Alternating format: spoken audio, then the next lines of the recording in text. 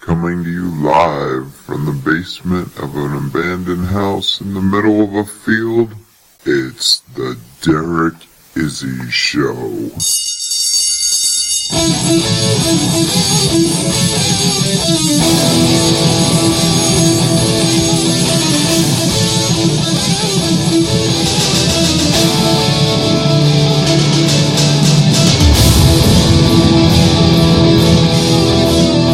And now, the man who's making history his story, Derek Izzy.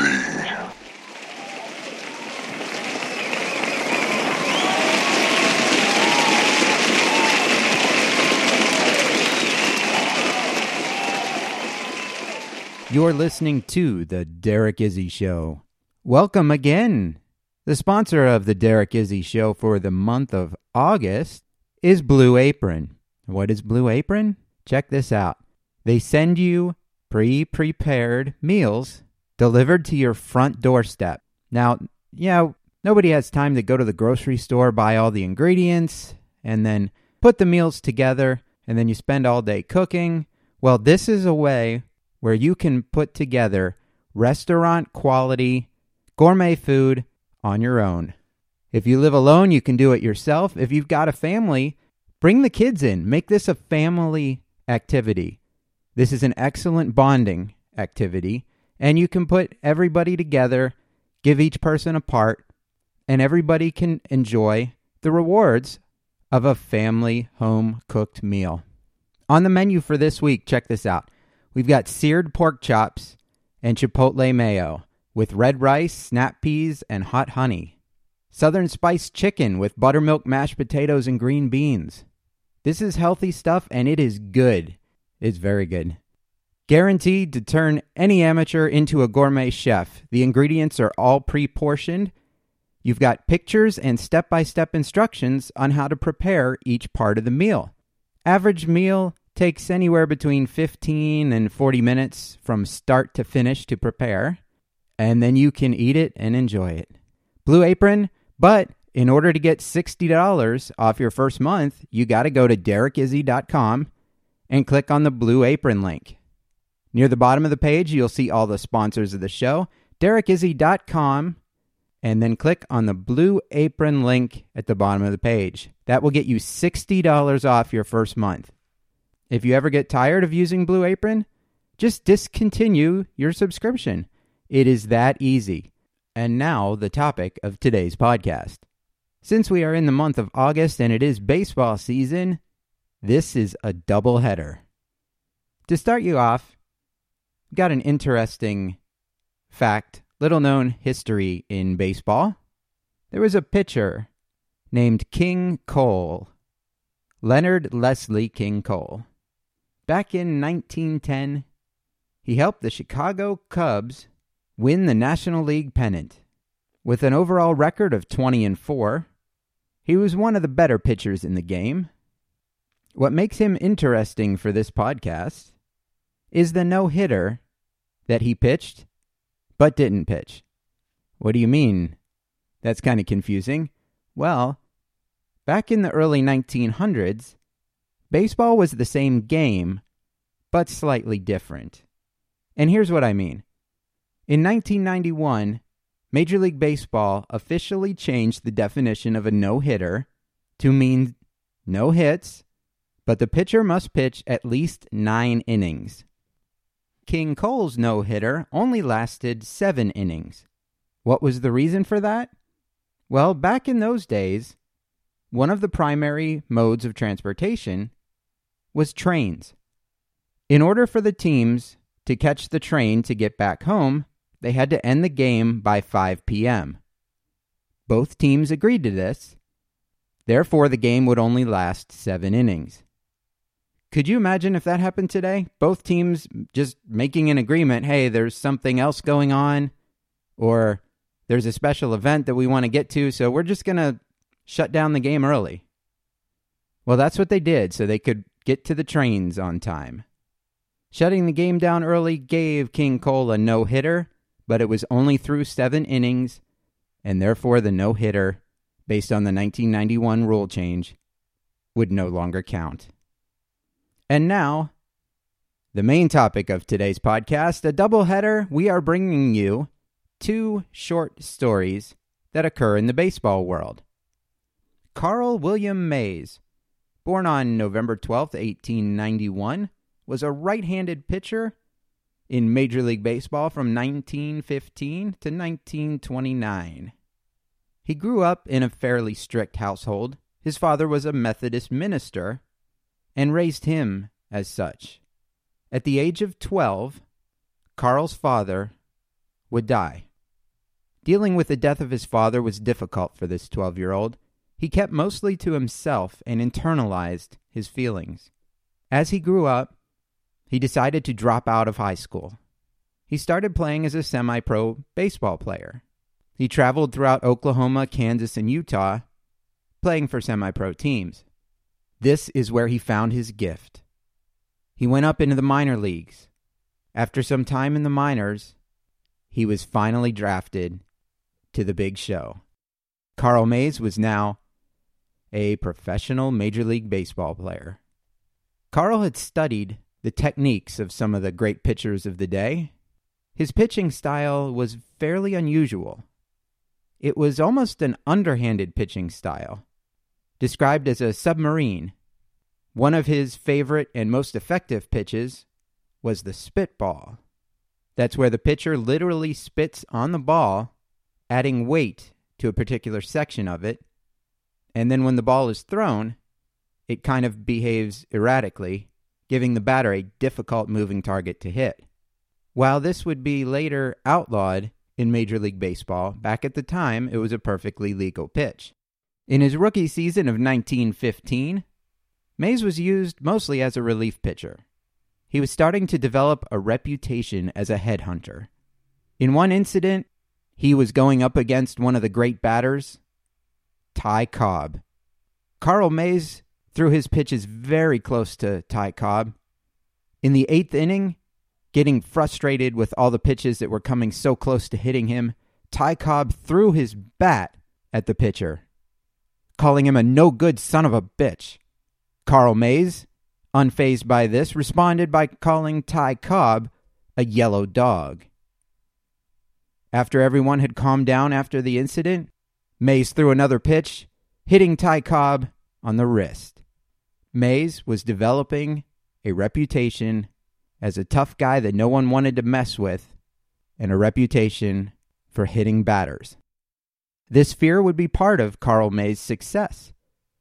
If you're going up to bat and you're worried that the pitcher is going to hit you, you're obviously less likely to take a free swing. A year later, after being used as a relief pitcher, he came on as a starter. 18 wins, 13 losses his first season as a starter with an ERA of a 2.39. As his reputation grew as a headhunter, Carl Mays really didn't seem to mind. He didn't seem to have the attitude that he wanted to hurt people, but he wasn't bothered by the fact that some of the batters feared him. Born on January 15th, 1891, was Raymond Johnson Chapman. While born in Kentucky, he was raised in Illinois. 1912, joined Major League Baseball with the Cleveland team. Now, back then, they weren't the Cleveland Indians. They were the Cleveland Naps. Like naps. It's in the middle of the day, and you're kind of tired, so you're going to take a nap. The Cleveland Naps, 1912. Ray Chapman was known for his bunting skills. In 1918, he led the league in runs scored and walks. Batted .300 or better 3 years. He led Cleveland in stolen bases 4 times. And in 1917, he actually set the team record with 52 stolen bases. That record set in 1917 actually stood until 1980 when it was finally broken.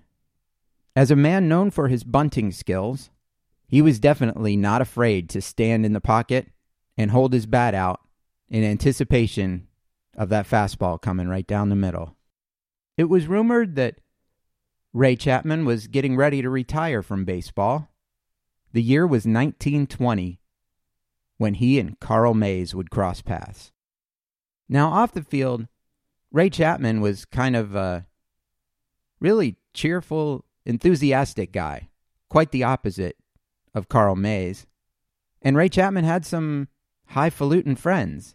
He had some friends that were in show business, guys like Al Jolson, Will Rogers. These were guys that knew Ray by name and that he could hang out with. Ray was kind of a hero in that aspect, that a lot of people looked up to him, and he seemed to have a good life. That year was 1920. He had just bought a house with his wife, and they were planning a family. His wife was pregnant, and they were expecting. Ray Chapman was in the batter's box, facing Carl Mays. Carl Mays, with his submarine pitch delivery, was observing Chapman's stance. As he wound up to throw, Ray Chapman kind of took a little bit of a step back. This kind of signaled to Carl that he was going to hit the ball down the first baseline, maybe a bunt. In anticipation of this, Carl threw his fastball. The ball went high to the inside corner. Ray Chapman stood there and watched. With a loud crack, the infield rushed in to get the ball to throw Ray Chapman out at first. But Ray Chapman was not running to first base. Ray Chapman had fallen to his knees. He tried to get up, but he fell down again. The infield had thought that Chapman had bunted, that the ball had just hit the bat and ricocheted off. But that is not what happened. The ball had bounced off Ray Chapman's head. The umpire looked to the stands, yelling for a doctor. Blood was coming out of the side of Ray's head. 2 doctors arrived and applied ice, while 2 of his teammates helped him get off the field. It was an unusual event. No one really knew what was going on. Ray Chapman would go to the hospital, where he lapsed into a coma and died. August 17th, 1920, Ray Chapman became the first and only fatality in Major League Baseball on the field. Looking back to find a cause, the cause was definitely head trauma. This would lead to a lot of changes as far as the Major League Baseball rules went. This led to the outlaw of spitballs, and it led to a change in how pitchers used the baseball. Back in those days, they used to scuff it up, make it dirty, anything they could do to weigh down the ball, make it less visible, and make it behave more erratically. And umpires were given more baseballs to pass out when the used baseballs would get dirty. Carl Mays would become somewhat of a pariah, having taken a lot of heat for the death of Ray Chapman. This bad luck surrounding the Chapman family would not be the end of their streak of bad luck. Ray Chapman's wife, Kathleen, she used to support her husband and be a fan of baseball. But after his sudden death, she could never step foot in a baseball stadium again. 7 months later, she gave birth to a baby girl. Ray never lived to see the birth of his daughter. 2 years after his daughter was born, Kathleen Chapman would marry a cousin. A few years later, Kathleen would die. Kathleen's cause of death was poison. The family's conclusion was that it had been accidentally ingested, but there were rumors that it was a successful suicide. Ray and Kathleen's baby girl, she would then go on to live with her grandmother, and then a year later, she died of measles. When quoted about Ray Chapman's death, Carl Mays said, "It is the most regrettable incident of my baseball career. I would give anything if I could undo what has happened." Chapman was a game, splendid fellow. Soon after Ray Chapman's death, a bronze plaque was designated in his honor, funded by the donation of his fans. The plaque has Ray Chapman's bust, framed by a baseball diamond and flanked by 2 bats, one of which is draped with a fielder's mitt. At the bottom of the tablet, it is inscribed with, "He lives in the hearts of all who knew him." As Cleveland moved from one stadium to another, the plaque had gotten lost in all the transitions. But back in 2007, When cleaning out a storage room, the plaque was discovered.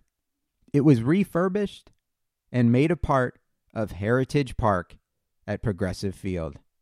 In contrast to Ray Chapman, Carl Mays lived a long life. After his Major League Baseball career, he had a flourishing family, and he went on to work with young pitchers, teaching them the tricks of Major League Baseball and developing them into pro athletes. In 2009, for the National Baseball Hall of Fame induction, Carl Mays was on the ballot. However, he only made it on about 25% of the ballots, and therefore was not selected for the Hall of Fame. For the second half of our doubleheader, the Derek Izzy Show brings you a more upbeat story. For our second game, this one, while true, happened in the minor leagues. Now, to give you some of the background, there's a lot of trickery that goes on in baseball when it comes to picking off runners. Runners are trying to steal bases, and it was very common when you get a runner on third for them to make an attempt to steal home. Now, the defensive team, they wanted to encourage that runner to try and steal home and then tag them out at home plate. And there are many ways to do this. You can fake a throw. You can throw the ball to third base and have the third baseman drop it intentionally. The runner thinks that the baseball's been dropped. They make a run for home plate, not realizing that the third baseman dropped it on purpose, and he knows right where it is, and he's going to throw the runner out. So there's lots of deceit that goes into getting that runner to attempt to steal. In August of 1987, the second half of a doubleheader, two minor league teams were going at it. It was the Reading Phillies against the Williamsport Bills. Williamsport, Pennsylvania, known for the Little League World Series, had a team called the Bills that was an affiliate of the Cleveland Indians. The Reading Phillies, obviously an affiliate of the Philadelphia Phillies. This bout of trickery was planned out by the catcher for the Williamsport Bills. The catcher by the name of Dave Bresnahan. It was in the fifth inning of the game. There were 2 outs. Dave told the umpire that part of his mitt was broken, and he would need a new mitt. He got the new mitt, came back to home plate. The pitcher threw the pitch. Dave saw the runner on third, made the throw to third base.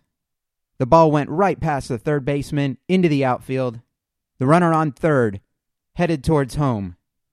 As he approached home plate, Dave was waiting for him and tagged him out. How did that happen? The ball had sailed over into the outfield, but did the catcher have a second ball? That's not even possible. The outfielder retrieved the ball from the outfield, but it wasn't a ball. It was a potato that was painted like a baseball. The ultimate form of trickery had just been pulled off. Dave Bresnahan had painted a potato, hidden it in a mitt that was kept aside so that in the middle of the game, he could exchange his mitt for another mitt that had the potato inside of it, throw the potato over the third baseman's head while keeping the real ball inside his mitt and thus tagging out the runner on third who was trying to steal home. This brilliant form of trickery backfired on poor Dave. While it was quite original, he put a lot of work and a lot of planning into this technique, but it got him pulled from the game, fined $50, and then cut from the team. A year later, the team retired his number at a sold-out baseball game where anyone could attend for $1 and a potato. The potato used in this game still exists. It's been preserved in a jar of alcohol. While the Baseball Hall of Fame has no interest in keeping a relic like this, it is owned by a private citizen. During the melee, the umpire ended up ruling the runner safe. Dave would go on to say, "I was just trying to put some fun into the game." I mean, it's not like it was the 7th game of the World Series. We're in 7th place, 26 games out of first. It was the 137th game of a 140-game season. From baseball, Dave ended up using his business degree, became a financial advisor. But regardless of how he performs in his financial career, he will always be known as the potato guy, Dave Bresnahan, because now you know the rest of the story. Thank you for listening. Support the sponsors who support the Derek Izzy Show, because that's how we stay on the air. The way to do that is go to derekizzy.com, scroll down to the bottom of the page where the sponsors are listed, and click on Blue Apron. Using that link, and that link only, will get you $60 off your first month of Blue Apron. Gourmet meals, cooked at home by amateurs. Amazing food. Prepared 15 to 40 minutes. Healthy food. Good for one person, good for two people, good for a family of four. Whatever you need it, Blue Apron has the options. You can subscribe or cancel your subscription at any time, but you have to use the link on derekizzy.com. Don't forget to write a review for us on iTunes. iTunes reviews help the show grow, and growing is the only way we can continue the success. Thank you, everyone, for listening. You can reach me, Derek, at derekizzy.com if you need to email me. And this concludes the show. Good day.